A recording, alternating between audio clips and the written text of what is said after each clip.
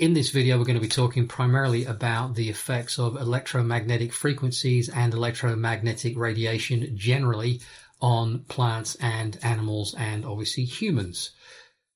Don't tune out just yet. Stick with it. It's going to be an interesting ride. And for those of you that don't necessarily like me reading stuff out, there's also a much larger number of people that do. So I'm going to try and address both of those. I'm going to give you me talking about this to start with, and then the book that I'm going to refer to, which is by Arthur Firstenberg, and it's called The Invisible Rainbow. I found a 17-page translated book summary online, and I'm going to read you at the end those 17 pages. So I'll give you a heads up when I'm going to start that. So if you want to go off and do your thing at that point, do your own research, you can. If you want to stick around and listen to me read 17 pages to you, I'm going to do that. We are primarily electrical beings. We have electromagnetic field that emanates from our heart around our body. The earth also has an electromagnetic field, and that shields us from the radiation from the sun. Plants have it, animals have it, and I understand that crystals have it too. So it appears to certainly apply to many living things. We are very sensitive to even slight changes in electromagnetic frequency and electromagnetic radiation, and we'll get more into that as we read through the book. Suffice to say that very small shifts can cause very dramatic changes in people's physiology, the way their mind works, their mental health, and stuff like that. So one of the things I think to understand, you may or may not be familiar with the research that was done, but people living under pylons really had severe physical and some had mental health problems. And the interesting thing with electromagnetic changes, some people get sick and die. Other people get sick and recover. Other people get sick and kind of get stuck in this, I was going to say like dream world. That's not really the right kind of word. They never really get well again and they just can't be around the stuff. And yet other people, I think everyone's affected, but they're not affected to any particular degree. And it doesn't seem to trouble them. Now, what Arthur did in his book, and it's a fascinating book. I've only been reading the pages I'm going to read to you, plus I found other bits online. I've been watching some movies about it, been reading some documents about it. And what's very, very clear is that there is a dramatic effect on the human physiology by electromagnetic frequencies and electromagnetic radiation. I'm going to put a link in the description below to both the the book summary, the book, which if you want to buy it off there via the Amazon link, that will give me some commission, which would be great, but you don't have to buy that. You don't have to buy it from there if you don't want to. I'm also going to put a link to an interesting little video by Dr. Thomas Cowan, and he talks about the effects of electromagnetic radiation. There's a video I'm going to link to called The Truth About Mobile Phone Radiation by Dr. Deborah Davis.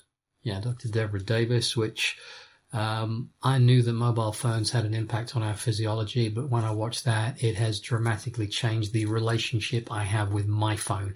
And I would encourage you to get in and have a watch of that, just have a think about the implications of it.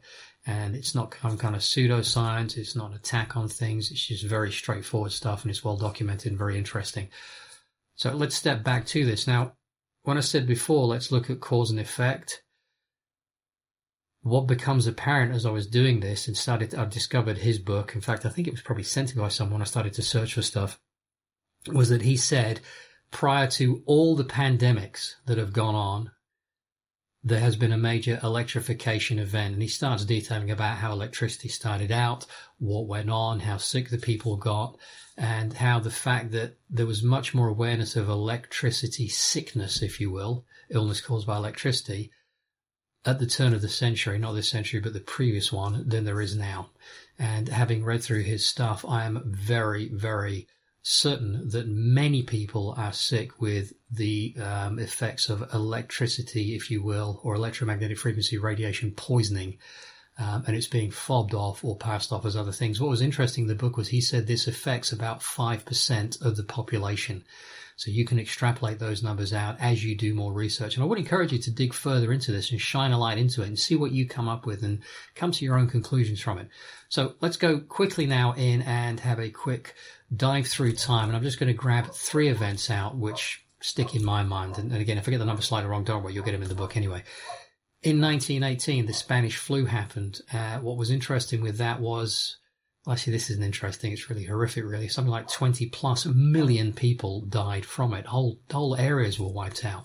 So immediately prior to that, radio waves were broadcast around the planet for the first time, and that would have been the first time that I think I'm aware of, certainly, that the planet was subjected to radio waves. So all the animals, plants, humans, everything was subjected to that.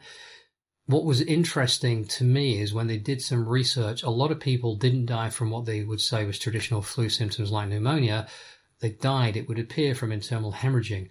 Now, I've read more about the effects of radiation on people's bodies, where it interferes with the calcium channels, and that's something certainly that 5G radiation does at a very, very high level. And that causes the calcium to be removed out of the blood, I believe it was, or moved out of the blood, and then people bleed to death, which sounds horrific. The other thing they did at the time, which I found fascinating, was they would take mucus, so snot, which makes me feel thinking about this. They would take snot from infected people and put it into people that weren't infected. I don't know how they did that. I don't really want to think about how they did that. But what was interesting was the people who were not affected didn't get sick. Horses were affected by the Spanish flu. They put bags on the head, Costin sneezed into it. They would put that on the head of an animal that wasn't sick, and that animal didn't get sick. Remember I said some people get sick and die, some people get sick and recover, some people get sick, don't recover, and some people don't get sick at all. I think where I wanted to go with that was this calls into question this whole idea that it's passed from person to person. And the more research I've done, and I'm going to do a video about germ theory, because that's all it is. The whole industry, the medical, pharmaceutical, industrial complex is built around the idea of germ theory. Now, don't shoot me, I'm just the messenger. It's never been proven. It's just a theory. That's why it's still called germ theory. So if you look back at that pandemic then, it wasn't transmitted by that anyway. It couldn't have been, because it appeared around the world very, very quickly, and yet the only way around the world at that point was by horse or by ship. So that started to raise some questions in my head, and yet it was blamed on a virus. If you step forward to, say, 1958, I think it was, that was the very first time that high-powered radar had been transmitted around the world, and there was a pandemic then. Step forward to 1968, there was the Hong Kong flu, and yet just prior to that, military satellites had been launched for the first time into the Van Allen belt, which are it's belts apparently now, there's been something happened to them, but it's a belt around the Earth which protects us from solar radiation, and it kind of filters it down to the ground. And you can step forward in the book through time, and each of these so-called influenza pandemics are being immediately preceded by a major electrification event. And this holds true for foot and mouth. It holds true for, not foot and mouth, the foot and mouth. It also holds true for the swine flu, which again, the media made a huge hoo-ha about that. So I would encourage you to do a little digging further if this has stimulated a thought. And by the way, if you're leaving us now and you like the video, thumbs up, please. And if you want to share it, please share it as far and as wide as you want. And I will see you in the next video, but don't go away, those who want to stay, because now I'm going to start reading. Okay, so The Invisible Rainbow, A History of Electricity and Life by Arthur Furstenberg. And this is a translation of the French summary authored by Sothine Berger. Anyway, yeah, it's too much French for me. Introduction. About the author. Arthur Furstenberg is a scientist and journalist who is at the forefront of a global movement to tear down the taboo surrounding this subject. After graduating Phi Beta Kappa from Cornell University with a degree in mathematics, he attended the University of California, Irvine School of Medicine from 1978 to 1982. Injury by X-ray overdose cut short his medical career, and for the past 37 years he has been a researcher, consultant, and lecturer on the health and environmental effects of electromagnetic radiation, as well as a practitioner of several healing arts. About the book. This remarkably well-documented and referenced book is a cornerstone in a sense that it traces the deployment of electricity in our civilization in terms of its interaction with living organisms, from its initial discovery in the 1740s all the way to our time, and even projected into the future. It should be noted that the title refers to the entire electromagnetic spectrum comprising the colors of the rainbow, including the invisible frequencies such as radio frequencies and the fields generated around conducting wires. Part 1. From the very beginning. 1. Captured in a bottle. 1746 saw the first discoveries involving electricity in Europe. Leiden's experiment consisted of revealing the electric fluid by means of rubbing the hand on a glass globe spun rapidly on its axis. The static electricity thus produced made a great impression on schools, fairs, and on the private persons who had the financial means to acquire this device, with some producing electrical arcs and others brief electric shocks. The phenomenon was so popular that it was not socially acceptable to suggest that electricity could be dangerous, even though the shocks caused headaches, nosebleeds, and fatigue in certain experimenters and the animals used in the tests. Society was taken over by electromania, and the most fervent exponents of being electroshocked in good company between 2 glasses of champagne began to perceive harmful symptoms. In spite of this, the medical establishments equipped themselves with the Leyden flask, the forerunner of the condenser, for the purpose of carrying out medical experiments for abortions or other applications.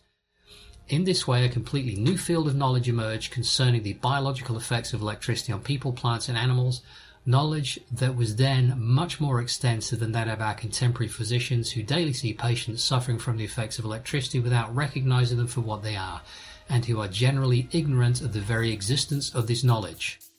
2. The deaf to hear and the lame to walk. We'll be back after a quick break. Welcome to the Alchemy of Natural Healing. I'm your host, Laurel Dewey. True healing is an alchemical process, meaning it must transform you on all levels, body, mind, and spirit. What affects one affects all 3. True healing is one of the hardest journeys you'll ever travel, but it's one of the most rewarding and fulfilling when you get to meet yourself for the first time. If you're ready to take that journey, let's get started.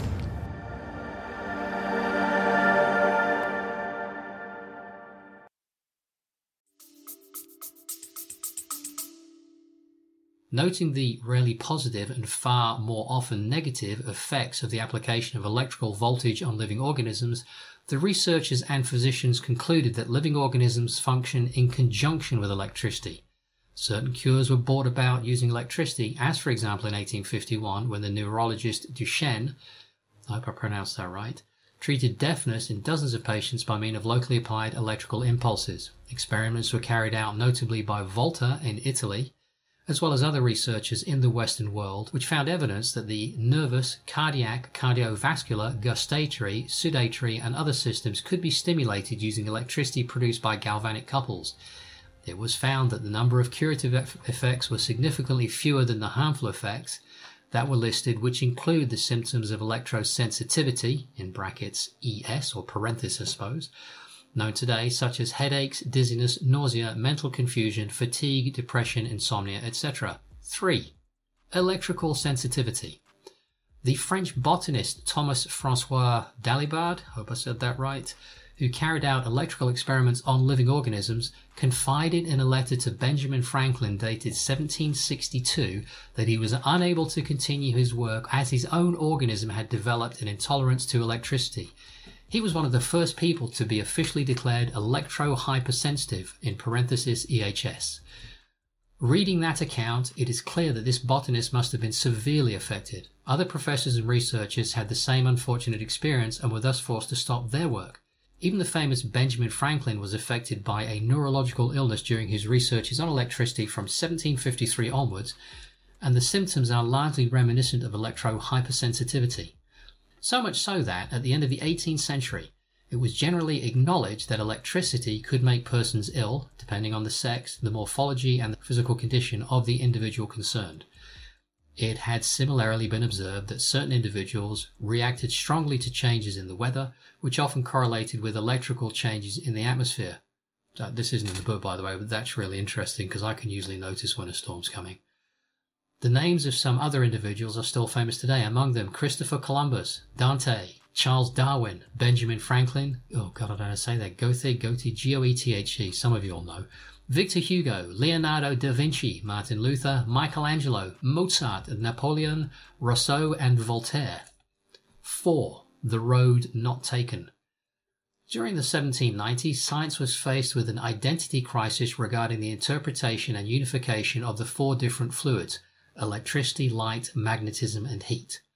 Where electricity was concerned, on the one hand there was Luigi Galvani, who regarded electricity as an integral part of the living organism, and on the other, Volta's theory that electricity was only a secondary effect of the internal chemical reactions in the living organism. Volta, the inventor of the extremely useful electric battery, which had the potential to become a great money spinner, succeeded in winning the argument against the more global view of the interaction between electricity and the living organism. 5. Chronic electrical illness.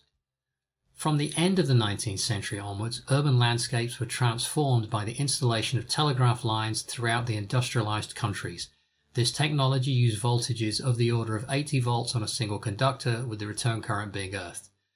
That period saw the emergence of the first stray currents to which living beings were exposed.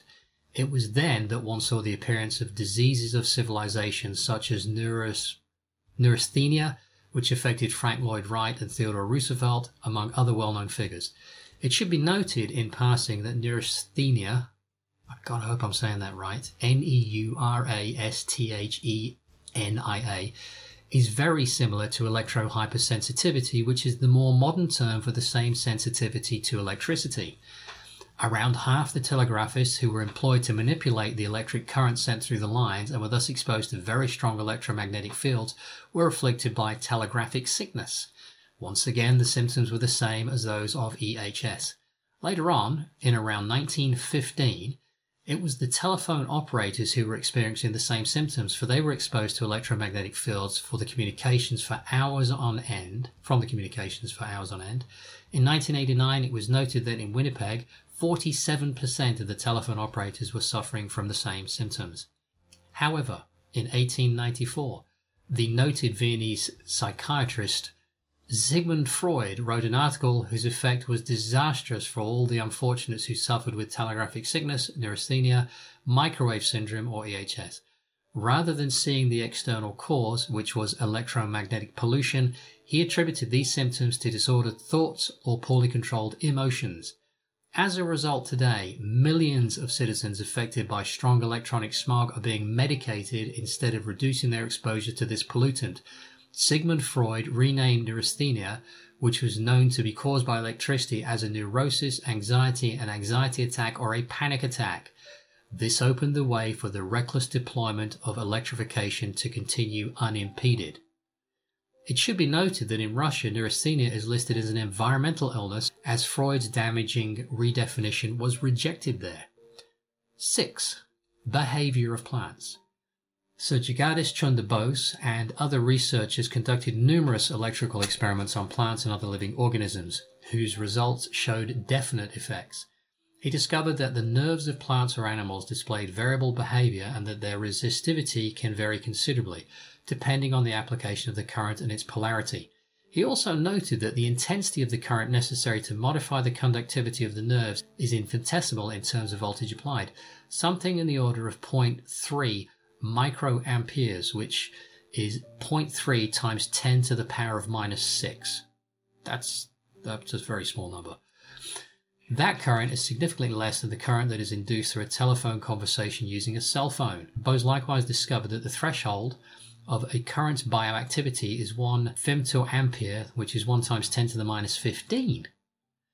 As this researcher was also familiar with radio frequency transmissions, he carried out an experiment in which plants were exposed to a radio signal of 30 megahertz at a distance of about 218 yards, 200 meters, and found that the plant's growth was retarded during the emission period. He likewise showed that the circulation of the sap in the plant slowed down when it was irradiated by the same radio signal. 7. Acute electrical illness. During the 1880s, London was supplied with direct current, but certain physicists had discovered that the distribution of alternating current generated fewer ohmic losses in the wires. And I'm going to step in it. This is why I believe Tesla's work, which worked on DC, was far important than the poisonous AC, which has since been developed. So, back to this.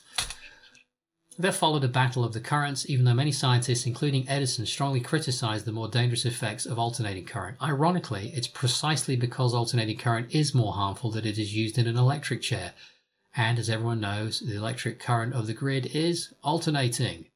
In 1889, full-scale electrification was carried out in the USA and shortly thereafter in Europe. And that same year, as if by chance, doctors were inundated with cases of flu, which has until then appeared only infrequently. The victim's symptoms were far more neurological in nature, resembling neurasthenia, and did not include respiratory disorders. The pandemic lasted for 4 years and killed at least 1 million people.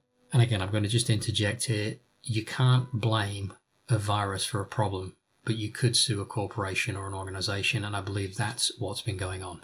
So back to the story. In 2001, Canadian astronomer Ken Tapping showed that the influenza pandemics over the previous 3 centuries correlated with peaks in solar magnetic activity on an 11-year cycle.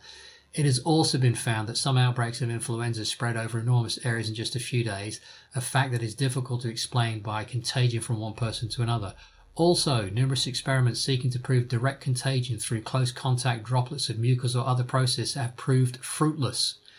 From 1933 to the present day, virologists have been unable to present any experimental study proving that influenza spreads through normal contact between people. All attempts to do so have been met with failure. I'm going to read that again. From 1933 to the present day, virologists have been unable to present any experimental study proving that influenza spreads through normal contact between people. All attempts to do so have been met with failure. 8. Mystery on the Isle of Wight. In 1904, bees began to die on the Isle of Wight following the installation of radio transmitters by Marconi. These transmitters work at frequencies close to megahertz levels. On the other side of the channel, Jacques Arsène, these French words, Jacques Arsène das, D''Arsonval, Dassonval, showed that sharp and hooked electromagnetic signals are far more toxic than sinusoidal signals. The truth was that, after a year and a half of experimenting with radio transmitters, in full health at the age of 22, Marconi began to develop fevers. These attacks continued for the rest of his life. In 1904, while working on setting up a transmitter powerful enough for transatlantic communications, these fevers became so intense that they were thought to be malaria. In 1905, he married Beatrice O'Brien, and after their honeymoon, they settled on the island close to a transmitter. As soon as Beatrice had settled in, she began to complain of tinnitus. After 3 months, she fell over with severe jaundice. She had to return to London to give birth to a baby who only lived for a few weeks and died of unknown causes. During the same time, Marconi spent several months suffering from fever and delirium. Between 1918 and 1921, he suffered suicidal depression while working on a shortwave transmitter. In 1927, while on his honeymoon from his second marriage, he collapsed with chest pain and was diagnosed with serious cardiac disorders. Between 1934 and 1937, while he was developing microwave technology, he had 9 heart attacks, the final one killing him at the age of 63. On the same island at Osborne House, Queen Victoria suffered cerebral hemorrhages and died on the evening of January 22, 1901, just as Marconi was putting a new transmitter into operation less than 13 miles away. In 1901, there were only 2 transmitters, while in 1904, there were 4, making this island the most irradiated place on the planet, leaving bees no room for survival. In 1906, a survey revealed 90% of the bees had completely disappeared for no apparent reason. New colonies were brought to the island, but these likewise died within a week. The epidemic spread across England and then across the Western world, and then gradually stabilized until the armies equipped themselves with various high-powered radio transmitters towards the end of the First World War, triggering, as we have seen, the Spanish flu pandemic in 1918, which began in the United States at Naval Radio School of Cambridge, Massachusetts, with 400 initial cases. This epidemic rapidly spread to 1,127 soldiers at Funston Camp, Kansas,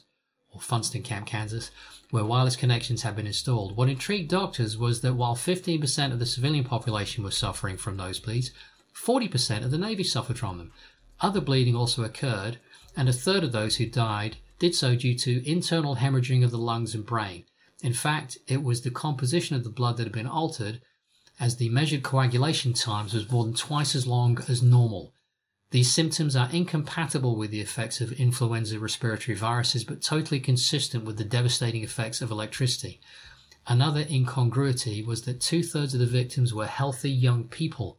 A further atypical flu symptom was that the pulse slowed to rates of between 36 and 48, whereas this is a common result of exposure to electromagnetic fields. In addition, it was possible to successfully treat some sufferers with massive doses of calcium.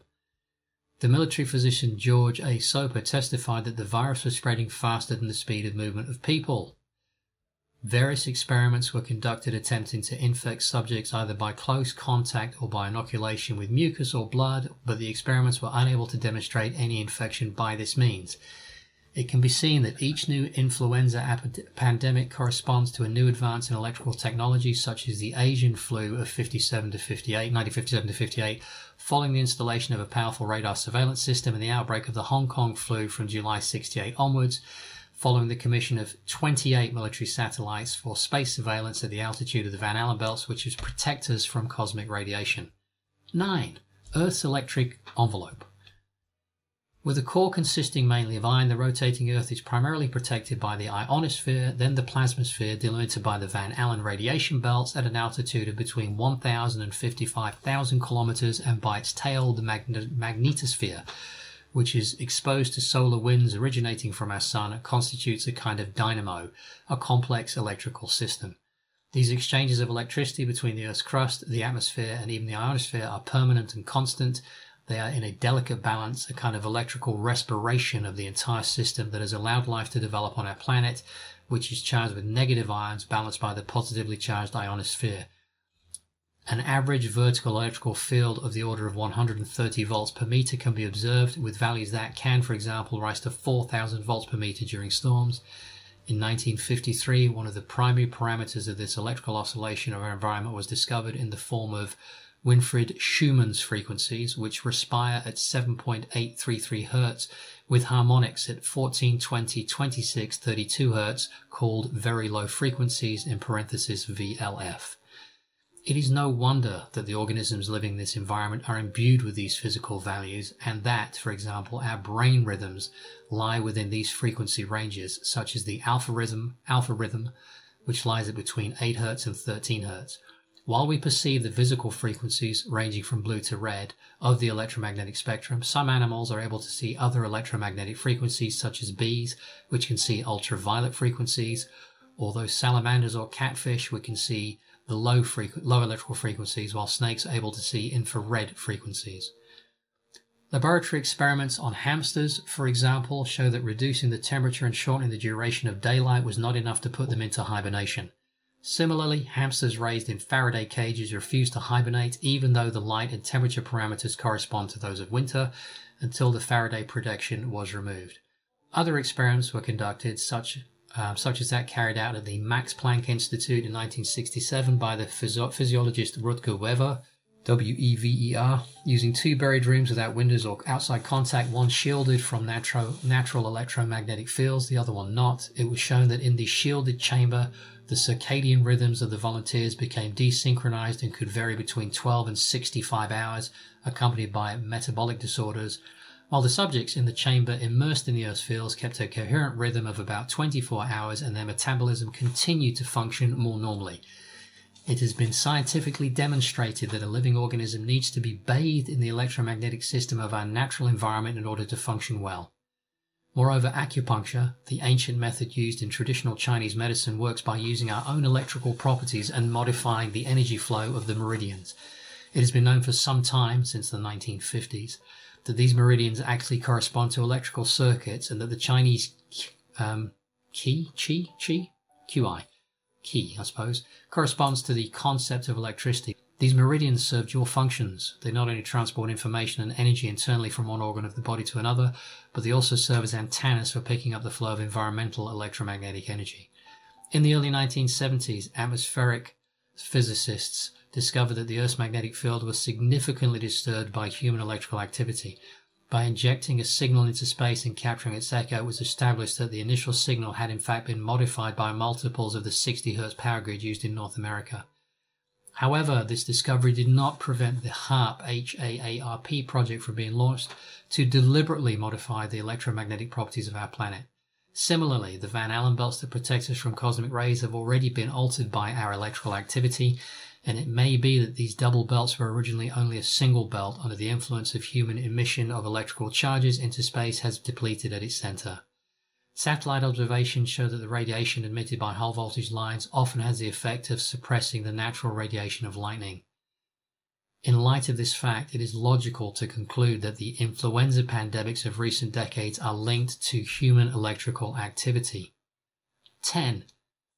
Porphyrins and the basis of life. And again, I hope I said that right. Any transformation of energy into the biological domain involves pyrophins, pigments made up of 4 pyrrole molecules. The fact that our nerves are able to function properly is thanks in part to pyrophins, which play a role in our cell processes. These are special molecules that function as the interface between oxygen and life. These molecules are highly reactive and interact with toxic metals or synthetic elements derived from oil and with electromagnetic fields, which in excess cause porphyria, which is more an environmental sensitivity than a disease. Dr. William E. Morton's research showed that 90% of people with multiple chemical sensitivity, MCS, are deficient in one or more forms of porphyrin enzyme or another, as are electro-hypersensitive individuals, which means that the 2 forms of sensitivity are only different manifestations and with one of the same cause. Porphyria, which was discovered in 1891, affects about 10% of today's population and first appeared at the same time as the general electrification of the Western world from 1889 onwards. Porphyrins are central to the effects of electronic smog because they not only cause EHS, MCS or porphyria, but they also cardiovascular disease, cancer and diabetes, and are involved in a multitude of energetic biological processes. In the 1960s, the biologists Alan Frey and Vladimir Sedlak showed that our organisms definitely have bioelectrical components, and that some of our cells sometimes behave like inductors or capacitors or semiconductors, transistors, like the components we find in our electrical devices. This is the case with myelin, the sheath that covers our nerves, which contains pyrophrin bonded to zinc. Should environmental poisons such as chemical products or toxic metals affect this equilibrium, this myelin sheath will be damaged, which alters the excitability of the nerves it surrounds. The entire nervous system then becomes hypersensitive to stimuli of all kinds, such as electromagnetic fields. The system enters a state of divergent instability, the effect becoming the cause. Contrary to the view that mitochondria are the elements of our cells that produce energy, the concept of the myelin sheath as being one giant mitochondrion is beginning to gain credence. The connection between porphyria and zinc was discovered in the 1950s by Henry Peters at Wisconsin Medical School. Patients suffered from porphyria and neurological symptoms were excreting a great deal of zinc in their urine, which led him to the idea that zinc chelation or chelation might improve their condition. He did indeed see an improvement despite the widespread belief that zinc deficiency is related to those specific disorders. Similarly, certain experiments have shown that zinc chelation, I'm not sure how you say that, zinc chelation improves Alzheimer's disease.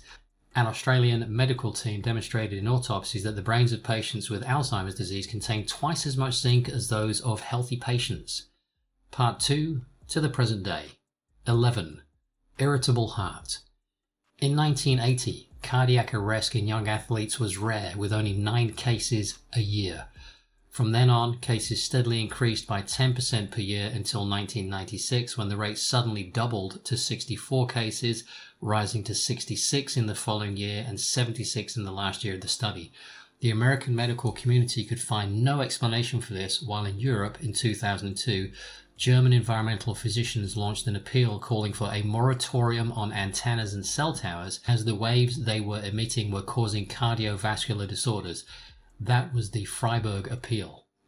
Dr. Samuel Millam, an epidemiologist at Washington State Department of Health, showed through his work that cardiovascular disease, diabetes, and cancer are largely, if not entirely, caused by electricity. Paradoxically, studies of cholesterol dating from the early 20th century did not show that cholesterol levels correlated with higher risk of heart disease, contrary to what is commonly regarded as fact nowadays. A study of animals at the Philadelphia Zoo showed that from 1916 to 1964, cholesterol levels in mammals and birds increased by a factor of between 10 and 20, even though the diet had remained completely unchanged. The only parameter that had dramatically changed was the increase in radio frequencies. During the Second World War, a number of soldiers complained of symptoms similar to those of neurasthenia.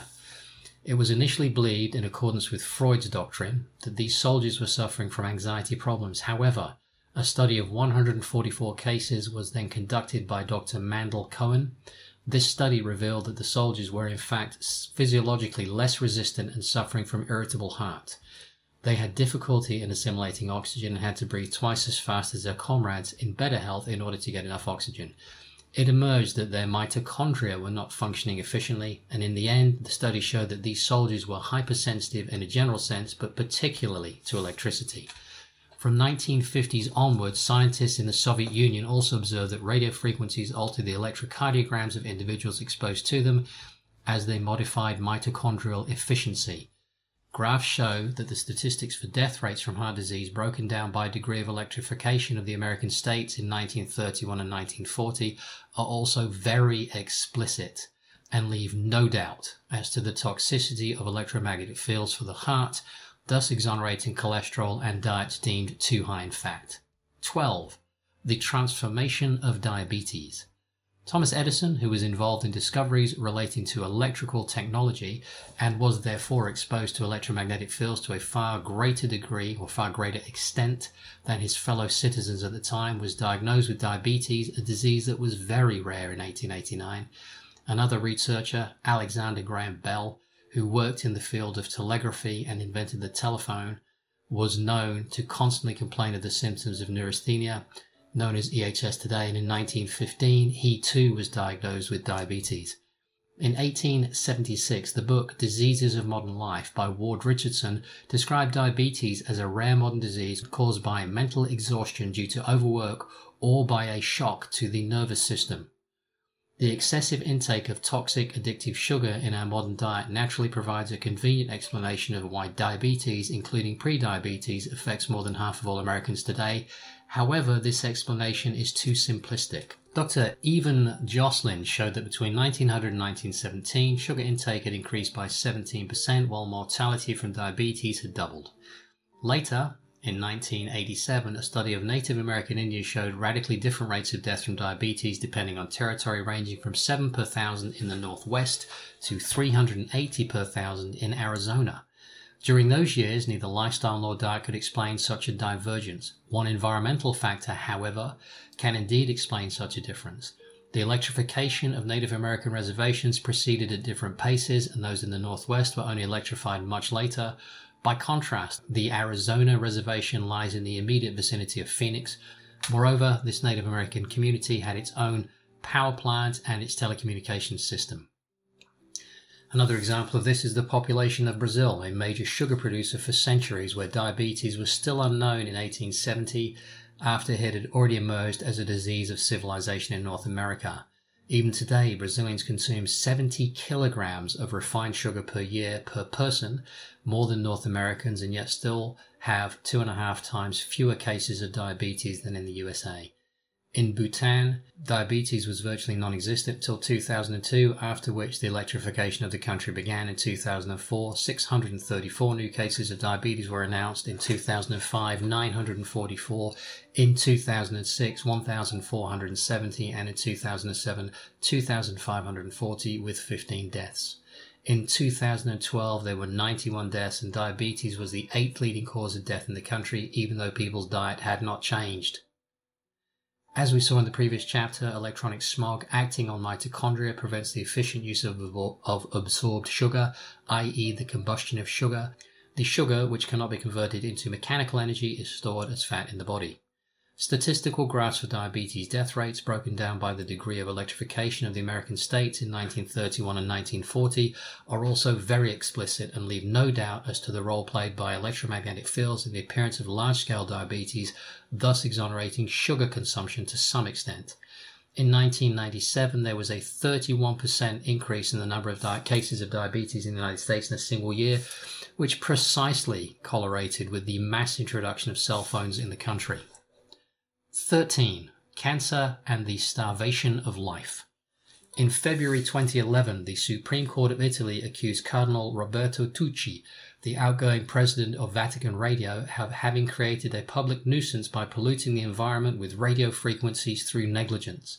In fact, in the period from 1997 to 2003, the children living within a 12-kilometer radius of radio antennas, had an 8 times higher rate of leukemia, lymphomas, or myelomas than those who live further away. The same rule held true for adults with a 7 times higher rate. The German doctor and Professor Otto Heinrich Warburg, winner of the Nobel Peace Prize for Medicine in 1931, showed that cancer is a regression of oxygen-deprived cells, which drives them to multiply anarchically, as in a primeval world where oxygen was not present to the extent it is today. The initial oxygen deprivation is due to malfunction of the mitochondria, which, as we have seen, can be caused by electromagnetic fields or other pollutants such as smoke, pesticides, food additives, and air pollution. The same principles of cellular oxygen deficiency apply to diabetes, which is why there is a higher rate of cancers among diabetics than the rest of the population. At Philadelphia Zoo from 1901 to 1955, a rise in the rate of malignant tumors was noted in animals varying from twice to 22 times more between those dates. Cancer death statistics show a clear correlation between the electrification of countries and cancer rates. For example, in the USA, the rate was 6.6 per thousand from 1841 to 1850. It subsequently more than doubled from 1851 to 1860 with a rate of 14 per thousand. The true explanation for this can be found in the mass deployment of the telegraph in 1854. In 1914, there were 2 deaths from cancer among 63,000 Native Americans living in reserves without electrification, while to the rest of the country the cancer mortality rate was 25 times higher. Between 1920 and 1921, following the introduction of the first AM radio stations, cancer mortality increased between 3 and 10% in Western countries. Swedish researchers Olle Johansson and Örjan Hallberg have shown a clear correlation between breast, prostate, and lung cancer rates and the exposure of population to radio frequencies. They point to a significant increase in rates in 1920, 1955, 1969 and a decrease in 1978, corresponding to the increase in radio frequency smog due to the introduction of AM radio, FM radio and TV1 and the arrival of TV2, and then the cessation of AM radio broadcasts. These same researchers have likewise found a very clear linear correlation between the number of FM radio transmitters per region and the incidence of melanomas, with the exposed locations having 11 times more melanomas than the white zones. They also found that melanomas rarely appear on the areas of the body most exposed to the sun, such as the forehead, nose, shoulders and feet, but more often in those areas of the body usually protected from the sun. Moreover, the proliferation of skin cancers occurred before the coming into fashion of seaside holidays during which sun exposure is intense. This shows that melanomas are not predominantly caused by the sun but by radio frequencies. The statistical graphs of death rates from cancer as well as from diabetes and cardiovascular disease, broken down by the degree of electrification of the American states in 1931 and 1940, are likewise very explicit, leaving no doubt whatever that electromagnetic fields play a role in the increase of cancer. Genuine data on brain tumors is hard to find, as the cell phone lobby has been infiltrating this field for decades in order to commission biased studies. One of their studies even shows a decrease in the incidence of tumors correlating with the intensive use of cell phones. Sorry. However, the University of Calgary has found evidence of a 30% increase in the incidence of malignant brain tumors in the period from 2012 to 2013, and Leonard Hardel, professor of oncology at the University Hospital of Örebro, I'm not sure if I said that right, in Sweden, has demonstrated that 2,000 hours of cell phone use increases the risk of developing a tumor by a factor of between 3 and 8, depending on the age of the subject and their phone habits. In 2000, Neil Cherry analyzed the cancer rates of children in San Francisco in relation to the distance between their homes and the television and FM radio transmitters on Sutro Tower. Children living on hills or ridges were affected more. Those who lived within 1 kilometer of the antenna had 9 times higher incidence of leukemia, a 15 times higher incidence of lymphoma, and a 31 times higher incidence of brain cancer. Overall, an 18 times higher rate than those living outside that 1 kilometer radius. 14. Suspended animation. A practical treatise on nervous exhaustion, 1880, by George Miller Beard, the electrotherapist and friend of Thomas Edison, contains an intriguing observation. Although these difficulties are not directly fatal and do not appear in the mortality tables, although on the contrary they may tend to prolong life and to protect the system against febrile and inflammatory disease, yet the degree of suffering they cause is enormous. Those who suffered the most seem rather young for their age. Furthermore, Beard noted that one of the rare diseases seemed more likely to afflict the neurasthenic subjects than the rest of the population. That disease was diabetes. Beard had already observed that the increase in life expectancy did not go hand in hand with life quality. The mysterious correlation between the suffering of neurasthenic people whose symptoms were the same as those of contemporary electro-hypersensitive people and the prolongation of their lives pointed to a major dysfunction. In addition, it has long been observed that an ascetic lifestyle with a low-calorie diet can increase the life expectancy and health. This is the case, for example, with the population of Okinawa, where the number of centenarians is 40 times greater than the population of richer prefectures further to the north. Researchers in the field of aging have pointed out that the forces that derive and sustains our lives is the system of electron transport in the mitochondria of our cells. It is here that the air we breathe and the food we eat are combined at a rate that determines our rate of aging and hence our life expectancy. Whereas the achievement of a slowing down of the combustion process within our cells through moderating the amount of energy delivered may be beneficial, another way of slowing down may conversely be disastrous. This is the poisoning of the electron transport chain. One possible way of being poisoned is chronic exposure to artificial electromagnetic fields. This ever-increasing pollution subjects the electrons of our mitochondria to external forces, slowing them down and depriving our cells of oxygen and causing EHS symptoms.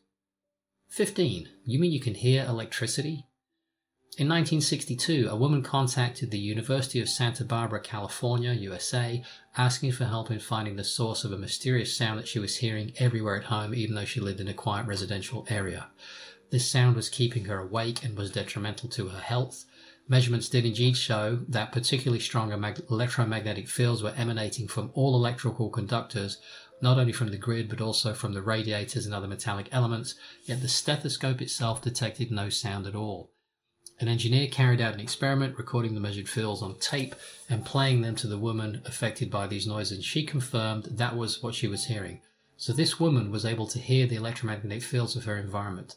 Grounding facilities and electronic filters were installed to reduce the disturbances to an acceptable level. However, long before that, Volta and other researchers had already conducted experiments in which they had successfully produced various sounds by applying voltages to the ears. Much later, in the 1960s, the biologist Alan Frey published articles on the ability of some subjects to hear emissions from a radar installation. The mechanical model of the functioning of the ear as taught in schools does not provide any explanation for these observed phenomena. Noting this, biochemist Lionel Naftalin developed a new model of the function of the human ear, taking into account the well-known phenomenon of piezoelectricity, a force utilized by electronicians, which he discovered in the gel covering the cilia of the inner ear. In this gel, which is found nowhere else in the human body and has special properties, a voltage of 100 to 120 millivolts was present, which is considered high in the field of bioelectronics. This piezoelectric gel transforms sound waves into an electrical signal that is communicated to the cilia of the inner ear. This new revised model of the functioning of the human ear not only explains the ability of certain subjects to hear an electromagnetic signal under certain conditions, but also why so many modern day people suffer from tinnitus, and why certain groups of people, around 2 to 11% of the world's population, are hearing a global humming all around the planet. Today, about 44% of American adults suffer from tinnitus at various levels of intensity, while in Sweden the number of young people affected was 12% in 1997 and 42% in 2006. These parasitic sounds are largely the result of living in an environment that is heavily polluted with all kinds of artificial electromagnetic fields. 16. Bees, birds, trees, and humans. Alfonso Balmori Marinez, a Spanish biologist, has correlated the population density of sparrows with the radio frequency radiation values in their habitats. Sparrows cannot survive in the most irradiated places where levels exceed 3 V/m, which I presume is volts per meter, whereas there are still 42 birds per hectare at levels of 0.1 V/m. He has also observed a marked change in the behavior of storks, whereby stork pairs will fight instead of building a nest or incubating eggs if they are within 200 meters of a cell tower. The United Kingdom classified the house sparrow as an endangered species after its population declined by 75% between 1994 and 2002, a period that coincided with the deployment of cell phone technology. Homing pigeon breeders on several continents have found that, when released, up to 90% of pigeons fail to find their way back to the dovecot, whereas this percentage should normally be tiny. In 2000, English breeders tried to reroute a race so as to avoid cell towers in order to give the pigeons a better chance of homing successfully. In 2004, those same breeders commissioned more extensive studies on the impact of microwaves on pigeons. In 2002, the US National Park Service issued a note to biologists studying wild animal behavior, explaining that RFID chips attached to those animals to track them with radio frequencies can radically alter their behavior due to the radio frequencies generated. In environments polluted by electromagnetic fields, robins cannot find their bearings for navigation, whereas when they're in a Faraday cage, they're able to do so. An experiment on frog tadpoles reared in two separate pools within 140 meters of a cell tower, one without and the other with electromagnetic shielding, displayed mortality rates of 90% and 4% respectively. The same type of harmful effects are found in insects when they are exposed to electronic smog we encounter on a daily basis, and Dr. Panagopoulos, who has experimented on fruit flies, reports that the exposure to microwaves at common levels, even for just a few minutes a day for a few days, is the worst known stressor in our daily lives, even worse than chemicals or low-frequency electromagnetic fields. Bees are also being negatively impacted, as we saw on the Isle of Wight at the beginning of this summary. Dr. Daniel Favre, Favre, Switzerland, has demonstrated that in the presence of microwaves, bees emit a sound typically heard when they swarm, which suggests the insects want to escape the emission source. The Varroa mite is generally blamed for colony collapse syndrome. However, we forget this mite has cohabited with the bees for a long time.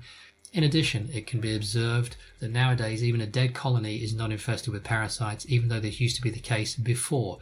The finger of blame is also leveled at pesticides, yet we have seen 90% of the bees in the Isle of Wight disappear without any pesticides having been used in that area. The true cause of colony collapse is found in human-generated electromagnetic fields, especially cell phone technology. In the 1980s, a burning issue emerged, the death of forests. This was blamed on acid rain, yet the most remote areas with the cleanest air were equally affected.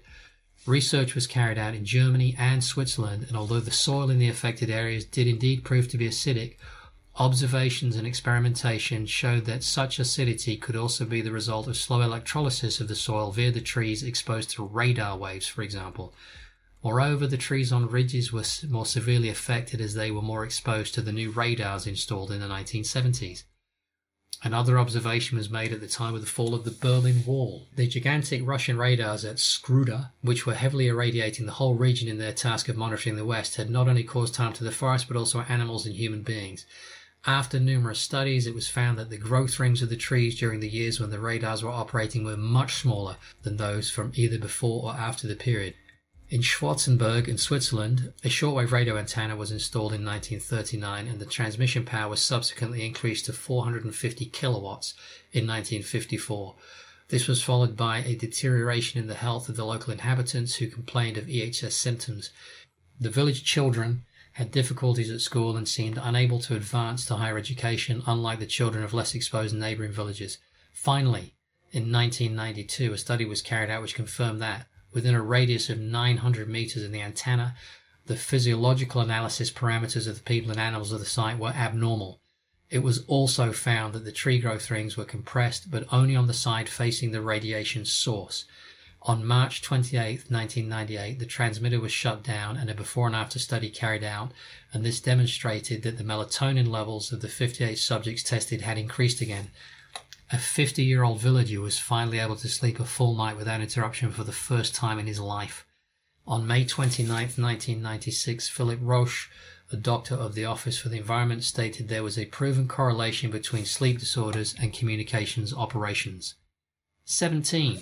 In the country of the blind.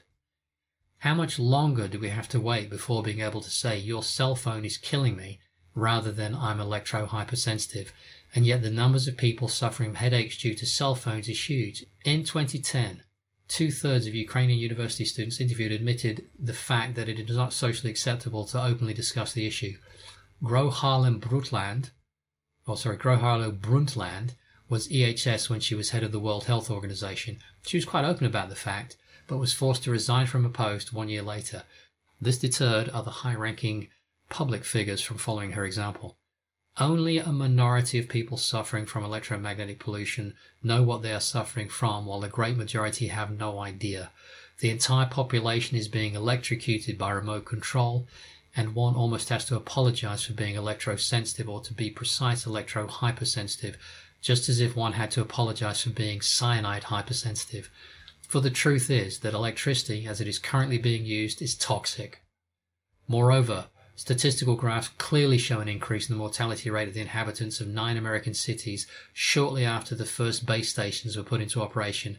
This increased mortality range from 25 to over 80%. A survey conducted by a daily newspaper, which asked New Yorkers to report whether they had begun suffering from a number of EHS symptoms after November 15, 1996, gathered hundreds of testimonies from a wide range of racial and social classes. The date in question was the day when the first cell phone network went into operation. The Cellular Phone Task Force, an organization started by Arthur Furstenberg in 1996, is inundated with requests for help from people harmed by microwave radio frequencies. So many emitters of all kinds proliferate, from Wi-Fi, WiMAX, radar stations, and irradiation emitted from the sky by telecommunications satellites, that it seems as if soon there will be nowhere to escape. And I'm going to interject here. When they put 5G everywhere, which is what the plan is, there'll be less places to escape than nowhere, I think. So back to the story. Professor Ole Johansson of the prestigious Karolinska Institute, who is famous for awarding the Nobel Peace Prize for Medicine, has focused on demonstrating the effects of electronic smog on living organisms since 1977. The success of his studies led to his being marginalized at his institute, the funding for his research disappearing, and to his receiving death threats, on one occasion narrowly escaping an attempt on his life through sabotage of his motorcycle. Despite everything, he continues to inform the world, good man, of the truth in order to defend, among others, those suffering from EHS, whose lives have become hell on earth. He is disgusted by the way in which governments of so-called democratic countries have simply abandoned the victims of radio frequencies to their fate. Dr. Erica Mallory Blythe, who has dual British and American nationality, completed her studies in 1998. In 2007, after following her F-16 husband pilot to the USA, she became severely affected by EHS without realizing it. Her internet research has finally enabled her to understand what was happening to her. As a doctor, she was puzzled as to how such a profound and disabling condition could exist without her ever having heard of it in her profession. To set her mind at rest, she decided to undergo an MRI to rule out the risk of brain cancer. She believed that her death was imminent when the high-frequency pulsations were engaged, but recovered her full health and vitality in Death Valley, far from radio frequencies. Since then, she has dedicated herself to informing and helping the 5% at least of the population who are EHS and have been totally abandoned by the authorities.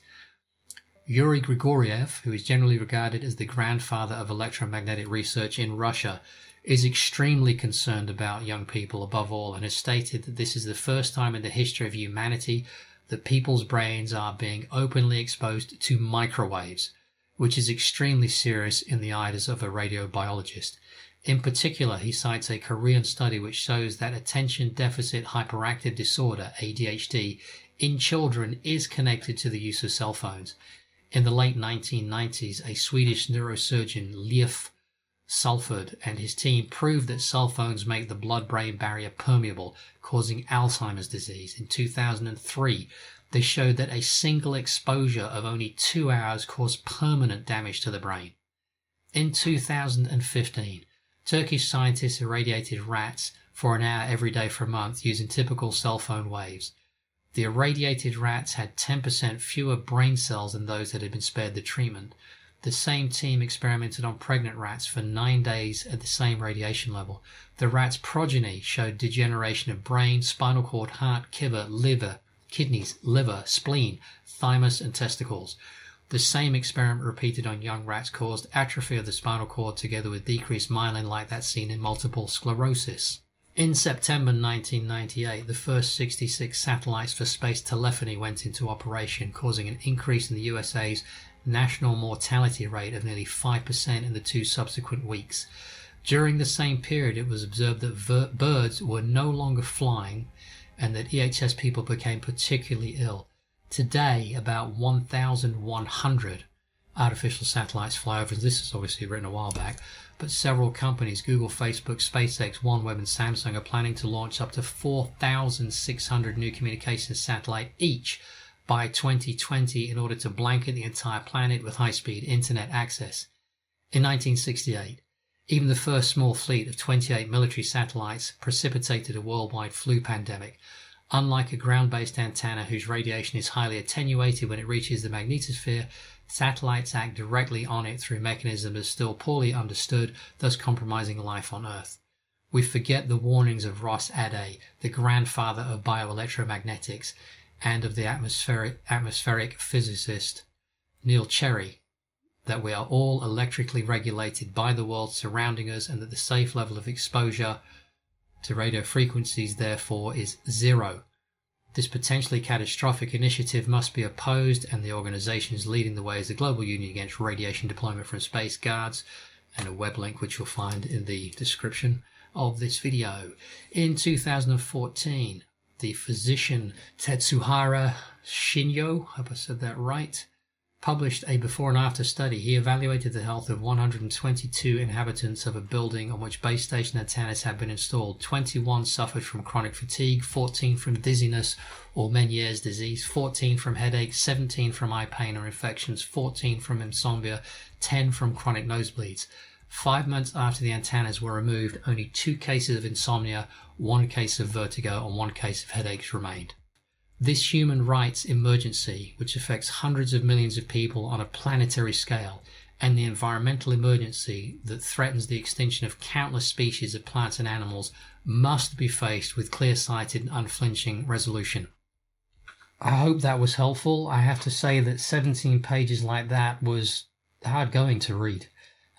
But it's interesting, isn't it? And that really, it changed my relationship with my phone, and it got me thinking about things. I had a Wi-Fi transmitter in the house that's been disabled. It gets turned off at night when I go to bed, and I'm looking into I'm looking into ways of mitigating all that radiation that we're exposed to. So put your thinking caps on if you want, do some research. I think in the next couple of episodes, we're going to talk about germ theory, and then I'm going to have a deeper look into 5G, because based on what we just went through there, and what 20,000 something scientists are saying, and the fact that during this lockdown period, they are popping up mass and 5G stuff like crazy from what I've seen and what I've been told by people in various parts of the world. It's something I think that we need to pay more attention to. So you guys are amazing. I need to go get a drink, and I will see you in the next video. Take care. Bye.